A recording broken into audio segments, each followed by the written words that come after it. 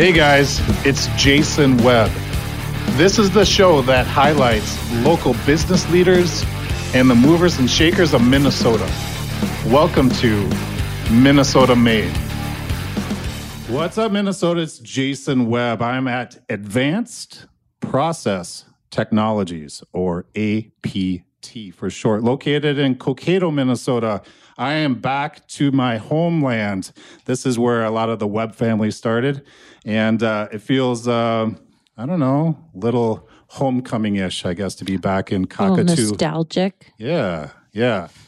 So we went on a tour, and but quick, I want to introduce everybody. We got a whole table full of the leadership team here.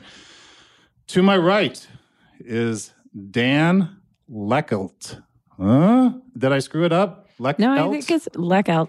Okay. Yep, you got it. The CFO of APT. How you doing, Dan? Good. All right. And to his right, we got Tom Russell, the Vice President of Project Engineering. How you doing, Tom? Great. Good. Craig Campbell, the man, the president.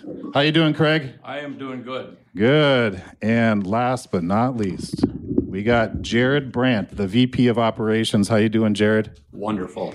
Good. And co-hosting with me again today is the lovely Melanie LaRue. How you doing, Melanie? Hi, Jason. All right. So the tour, Jared was nice enough to bring us on that tour, and it was some surprising amounts of cheese come through these machines that are made at APT.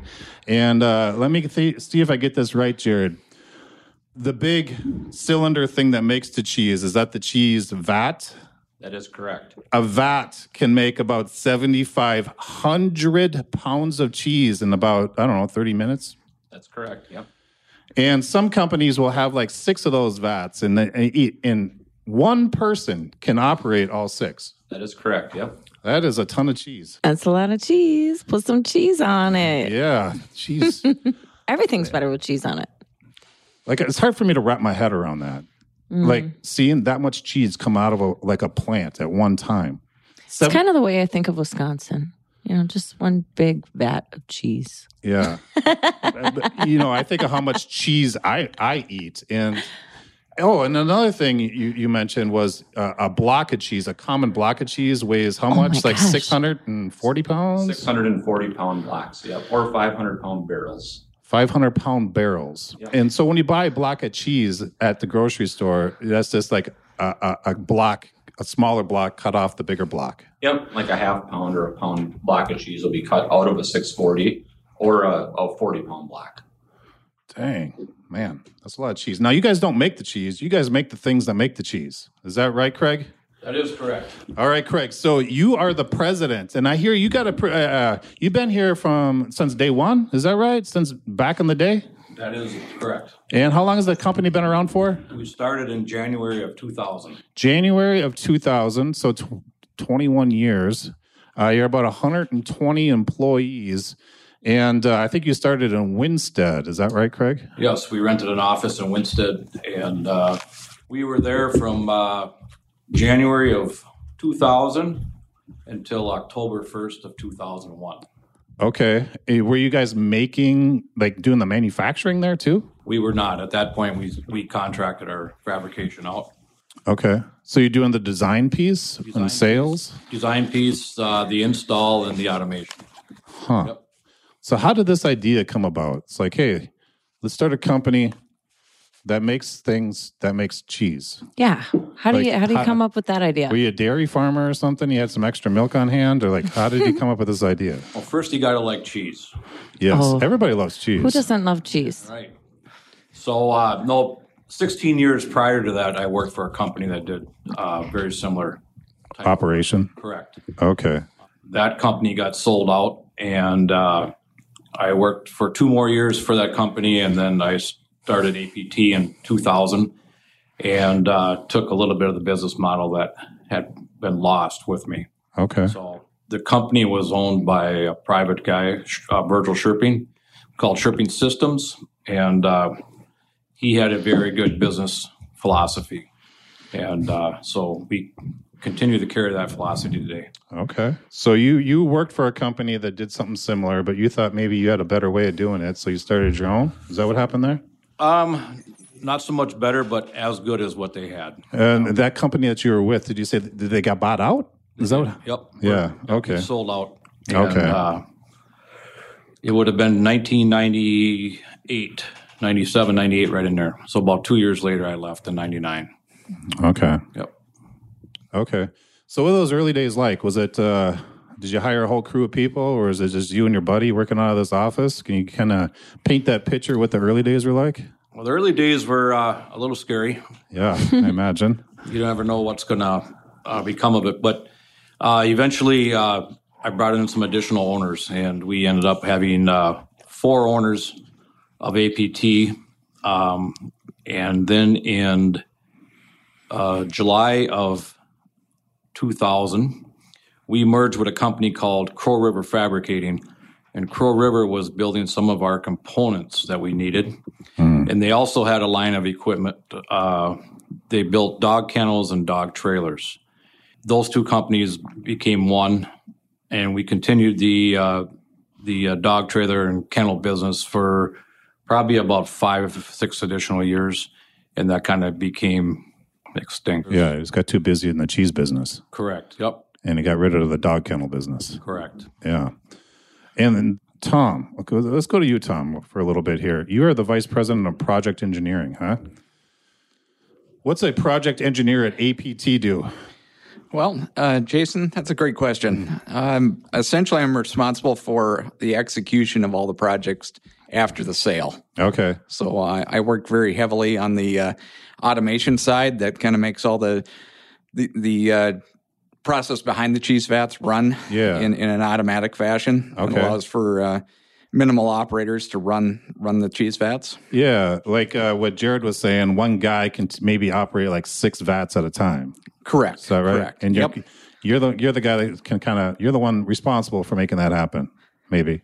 Yeah. So once the project comes in the door, we take it from there and kind of work with our process engineers and automation engineers to build up a system that'll basically implement whatever product they're looking to make there. What product do they make besides cheese? Well, there's a lot of different varieties of cheese. Oh, sure.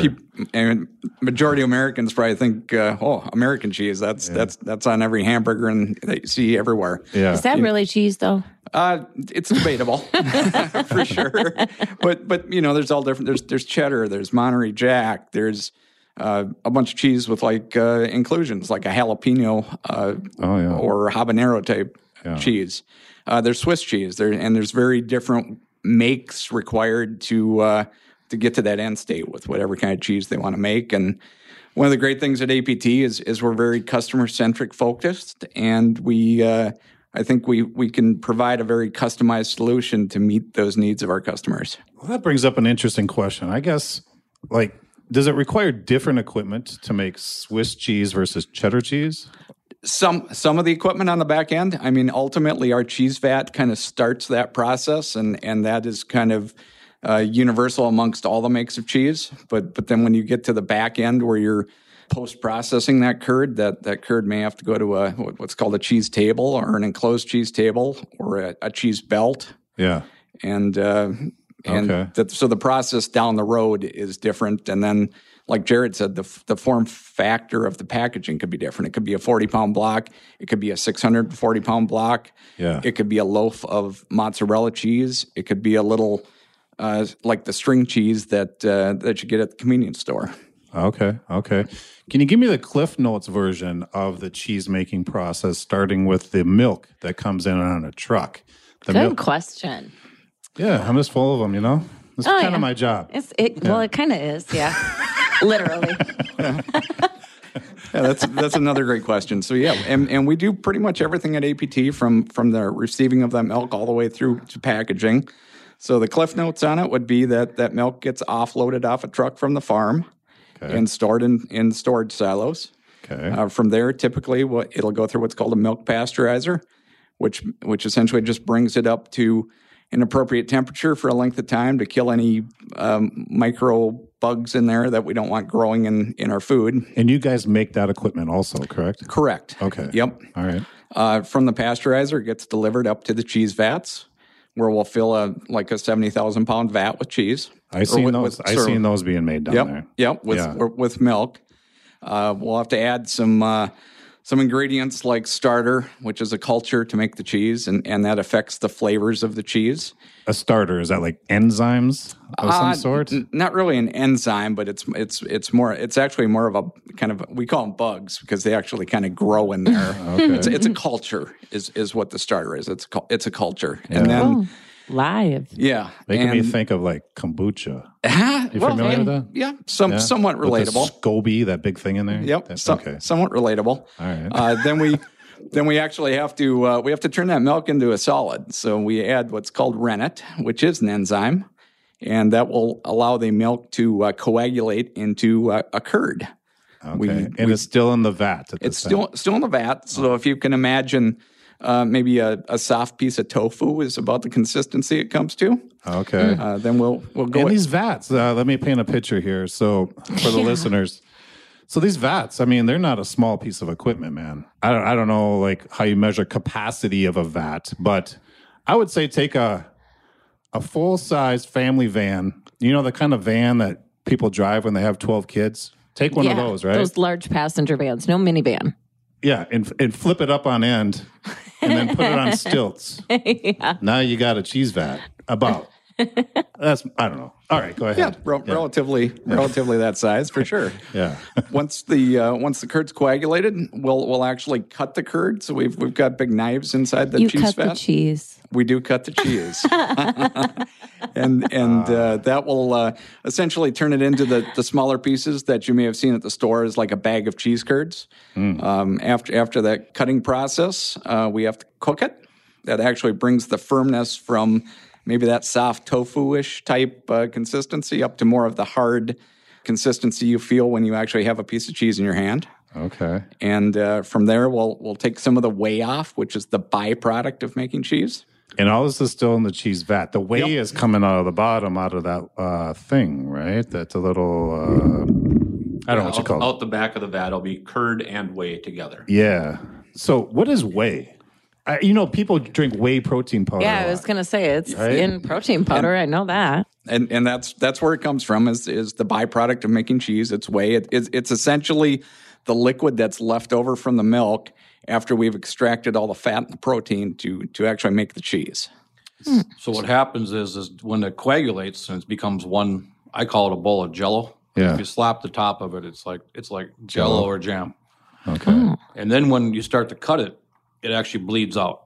And the whey is actually what bleeds out of the cheese. The cheese becomes a solid and the liquid bleeds out. And is it kind of garbage, the whey part, or do people use it? I mean, they make protein powder out of it, I guess. Or is it usable? Is it valuable?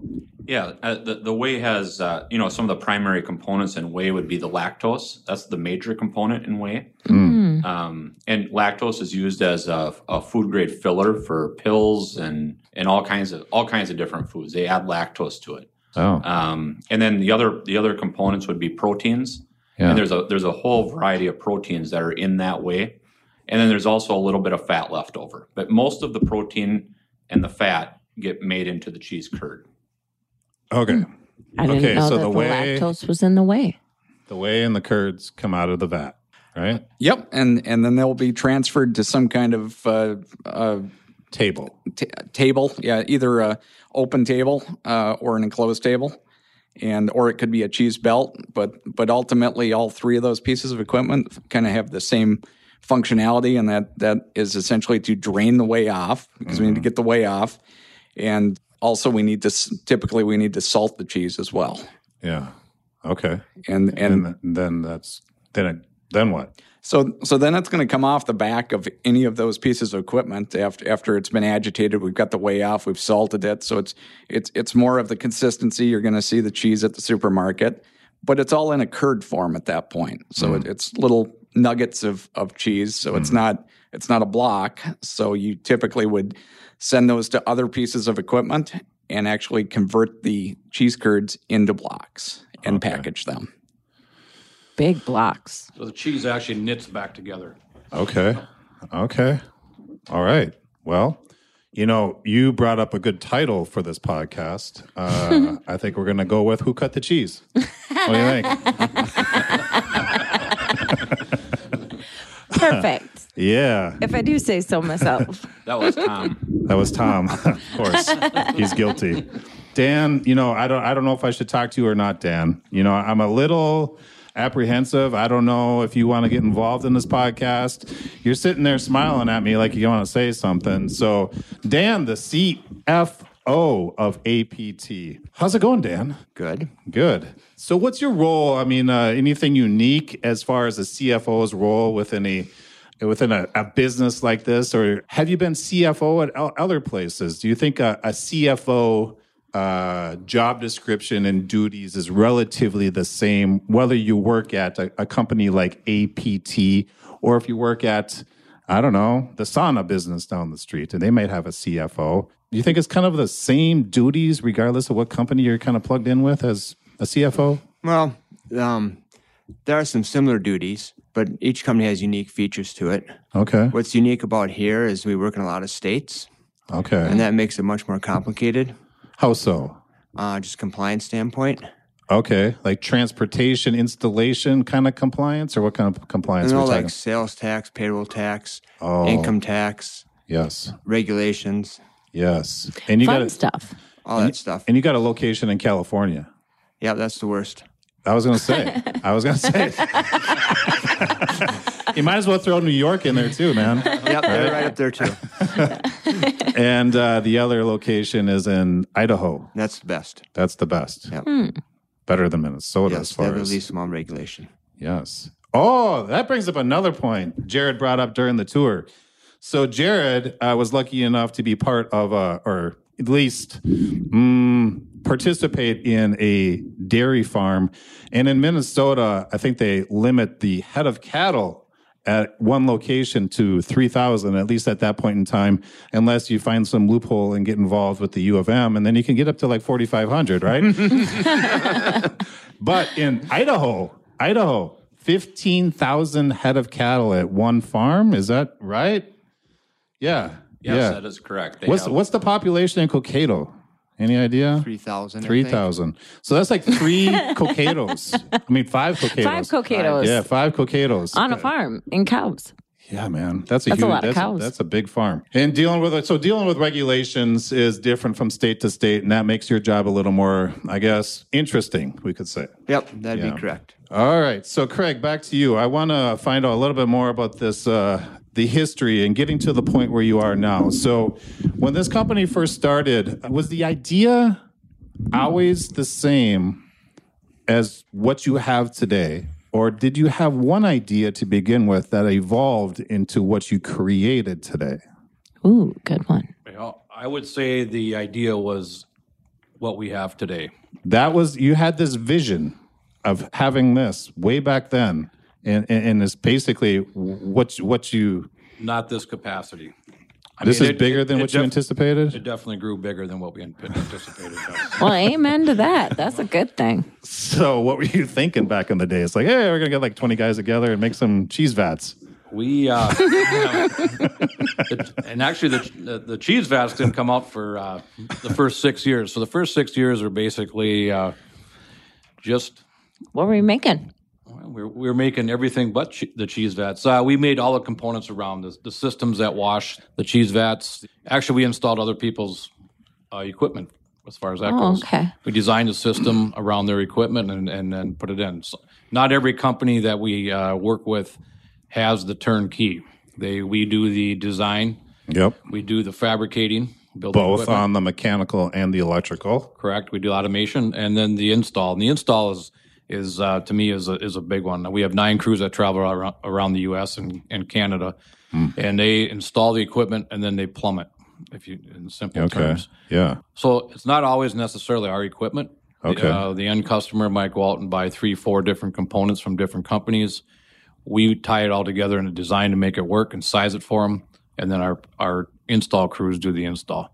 And that was the bulk of our business when we first got started, was more of the install Okay. and the automation. and obviously the design. So initially it was design, automation, install. Correct. And then you're like, well, we might as well make it too. We might as well make it too, yeah. At what point in time did you decide to do that? Well, we moved over to Cokato here in October of 2001. We had probably, I would say, half dozen guys building small components, and we grew it from there to buy additional equipment to build the bigger equipment. Basically, it would boil down to. Yeah. Nothing today is ever getting smaller, including myself. So we have to. The bigger equipment you have, the bigger equipment you can make. So. Yeah, there is a big piece of equipment. What was that? A press brake or something like that? I don't know, I forget what you call it. It was like 20 feet long. Yes. Yeah, that thing is huge. Yeah. I started to feel like I was in Honey, I Shrunk the Kids again. Right? All these huge machines. So you moved to Cokato, hired 6 guys, started making it, and that went well, and you just kept going from there. Huh? It did, but the cheese vats are definitely a big step. When we came out with the cheese vats, that really opened up the doors to a lot of companies we never worked with or knew about that were interested in our equipment. And so along with the cheese vats, obviously, if you're interested in that, 9 times out of 10, you just don't drop them on the floor and walk away. It either you increase your flow or your output. So everything that feeds that system, the vats that is, and then beyond has to be increased as well. So, okay, the cheese vat sale itself might be 35% of the overall project. So our projects went considerably larger at that point because our sales grew tremendously. The vats, I say the cheese vats brought that to us because 9 times out of 10, the customer will say, as long as you're putting that in, you do the rest. So we only have to deal with one company. Yeah. So. Well, that makes sense. Yeah, we thought so. Yeah. So, is there another thing you need to add to this master plan of yours? A cheese vat. What would come in addition to that? Like, the milk silos or something, or you already do the pasteurization part, right? We do. Yep. And then everything downstream from the cheese vats we've done on a smaller scale. Tom described the deweighing of the cheese after it leaves the vat, that can be done with a table, as you described. We have enclosed tables, a cheese belt, and then further down from there, the packaging equipment. We currently are making the 500-pound and the 640-pound packaging line. There's a piece in between there. It's called that makes a 40-pound block. That's very common. And so some of those additions into our system, I'll call it, or our list of equipment, it would probably get us a little bit more turnkey. Okay. So, all right.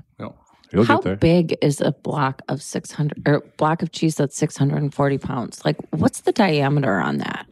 Well, I think Jared said it was like, I don't know. He did this like 3 feet by 3-4 feet by 3-4 feet ish. No. Yeah, it's probably like 2 feet by 2 feet by 2 feet. Oh, that's it. Yeah. That's 640 pounds of cheese. 2 feet? That is dense. That's some thick cheese. Yeah, so it's 9 40-pound blocks. Wow. We got the CFO over there doing the calculation. He said that doesn't add up. Maybe in California, It depends but not if you're buying, to Minnesota. If you're buying or selling. 16 blocks.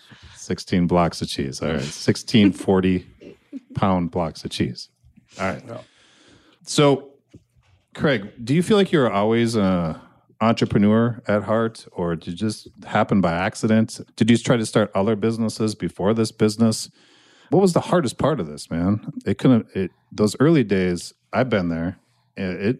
For me, though, it sucked. And like I tell people, the first year and a half of going into business probably took 10 years off of my life. Like I was living on coffee and junk food, not sleeping, working sun up to sundown 6-7 days a week. It was horrible. I don't know. Do you have a similar story, or was it, all butterflies and rainbows for you? No, very few butterflies or rainbows. But I always say that if somebody would give you the video of what your life was going to be like, I don't think anybody would ever start a company because nobody wants to go through it. But it is challenging at times, but it's also rewarding. So hopefully the rewards are bigger than the challenges, and it keeps you motivated to keep going. Yeah. So well, it worked out. Look at you now. I did have a bar and restaurant and a ballroom. Okay. Did that business for 10 years. And you don't do that when you're my age now. You definitely do that when you're in your early to mid. Where was that at? That was in Winsted also. The Blue Note? The Blue Note. That was yours? It was mine for 10 years. Oh. Oh, I've been there several times. And without that free booze, I don't think we'd be this big today. Yeah. So let me bring this back to like 1991-ish when we used to go there quite a bit. Were you the owner at that point in time by chance? 95 is when I got started, 95 to 05. Man, we used to go there to watch Johnny Holmes, right? Oh my gosh, I know Johnny Holmes. And, okay, it was like a bloodbath battle royal, right? Okay, I don't think I've witnessed Johnny Holmes concert. This is what would happen, though. It's like you get all these young, testosterone-filled, like, men, 20-year-olds, boys from all these different towns, right? Small town farm boys drinking and girls and music and attitudes. I'm picturing Roadhouse. Exactly. The Double Deuce. That place was the Double Deuce. And there was not enough girls for every man. No. Oh, boy. Right. So no. you settled that outside. Yeah. Oh, boy. Yeah. That was some fond memories. That's interesting. You used to own that. You owned that for 10 years, huh? Yes, we did. Yeah. Yep. Would you recommend it? Be a bar, restaurant owner? I personally think everybody should own a business of some kind for a period of time because I think it's a character builder. Everything has its pluses and minuses, but I think it gives you a little better perspective when you walk into the next business. How you should act or treat people to something. Yep. Yeah. Less of a Monday morning quarterback than at that point. That's true. Yep. Yeah. When I started, my business or one of my businesses, I started off with about $100,000 in the bank for working capital. And a year and a half later, busting my butt, working all the time, I was down to my last $3,000. And it was stressful. I mean, that financial stress, I remember, man, it just kept me up at night. And I'm like, this thing better turn around. It's not the podcast, okay? It's a different thing.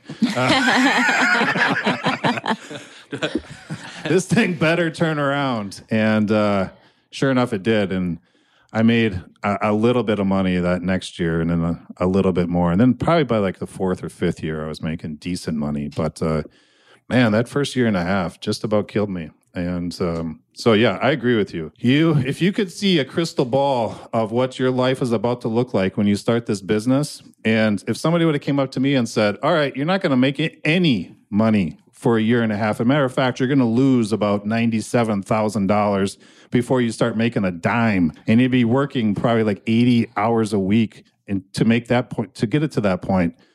Yeah, sign me up. That sounds great. That's terrible. That's a terrible idea. But you don't know what you're getting yourself into. Ignorance is bliss in that case, right? It very is. It is.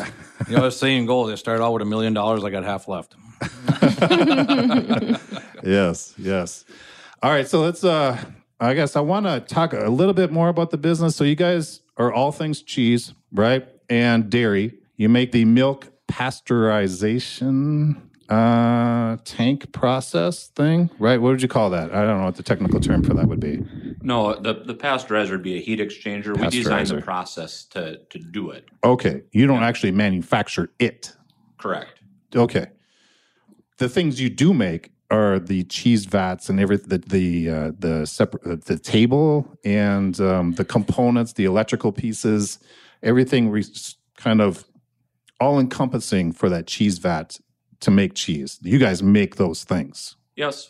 We also build tanks, starter tanks, and cleaning systems, platforms, truck access platforms, and then we put together valve skids for the processes. And then the cheese vats and the cheese tables, cheese belts, and then during the further processing of the whey, we also build a lot of tanks and whatnot that process the whey. So, what would be a good customer for you? Like, what would be? Tell me about a couple of the most recent people that bought some products or services from you. Who would they be? AMPI is one that does a lot that we do a lot of work with. AgroPure, which is LeSueur Cheese Company. It used to be LeSueur Cheese Company. And then we work all around the whole country. So we work for California Dairies, Magic Valley Milk, Brewster Cheese in Ohio. They have plants in Ohio, Illinois, and Idaho. So Okay. we go all over. We have a lot of customers. Okay.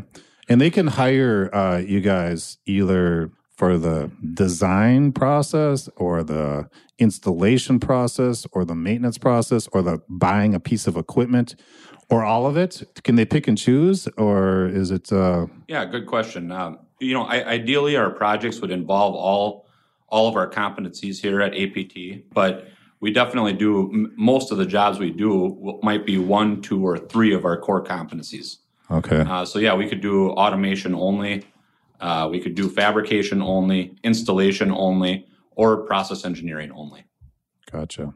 Well, we're running up to the 32-minute mark. Hasn't this gone fast? Time flies when you're having fun, doesn't it?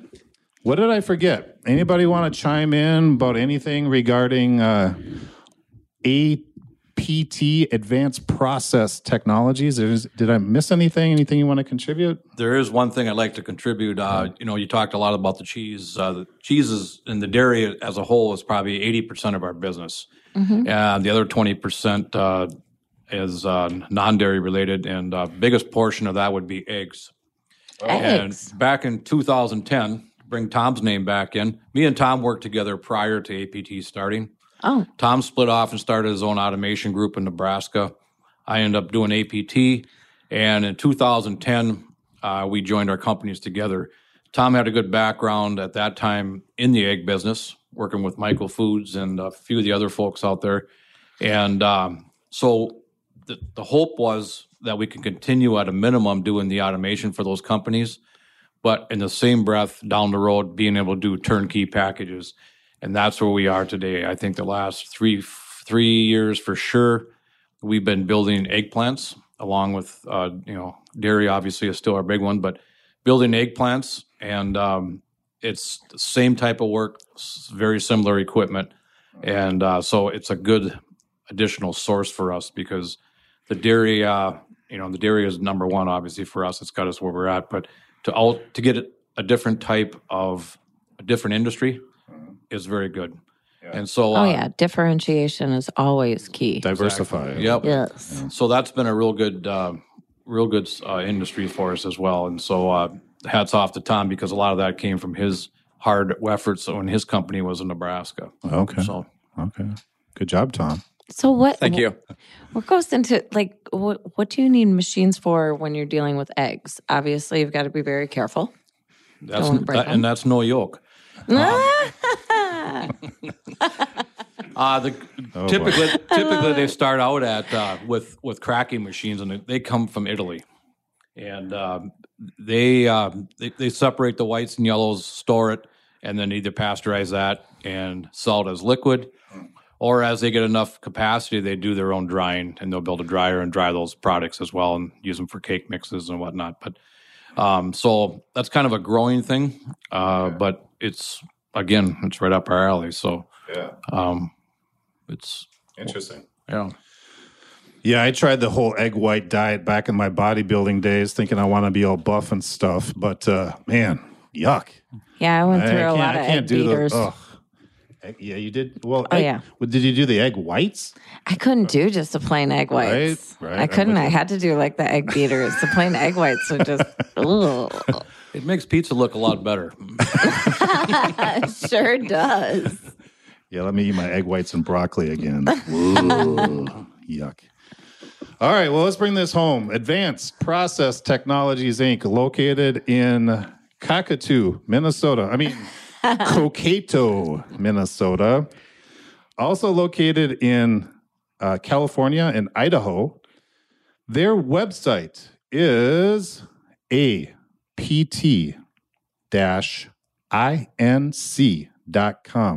Check them out, apt-inc.com. Let's see. Dan, Tom, Craig, Jared, Melanie, thanks for joining me. You guys did an awesome job. And thank you. And I'm looking forward to what the future has for APT. You guys did a great job. Thank you. And thank you for your time. Thanks, guys. Thank you. That's it, guys. If you know of a Minnesota business leader or a mover and shaker that you feel would be a great guest, please have them go to minnesotamadepodcast.com and have them apply for the show. Thanks for listening, Minnesota.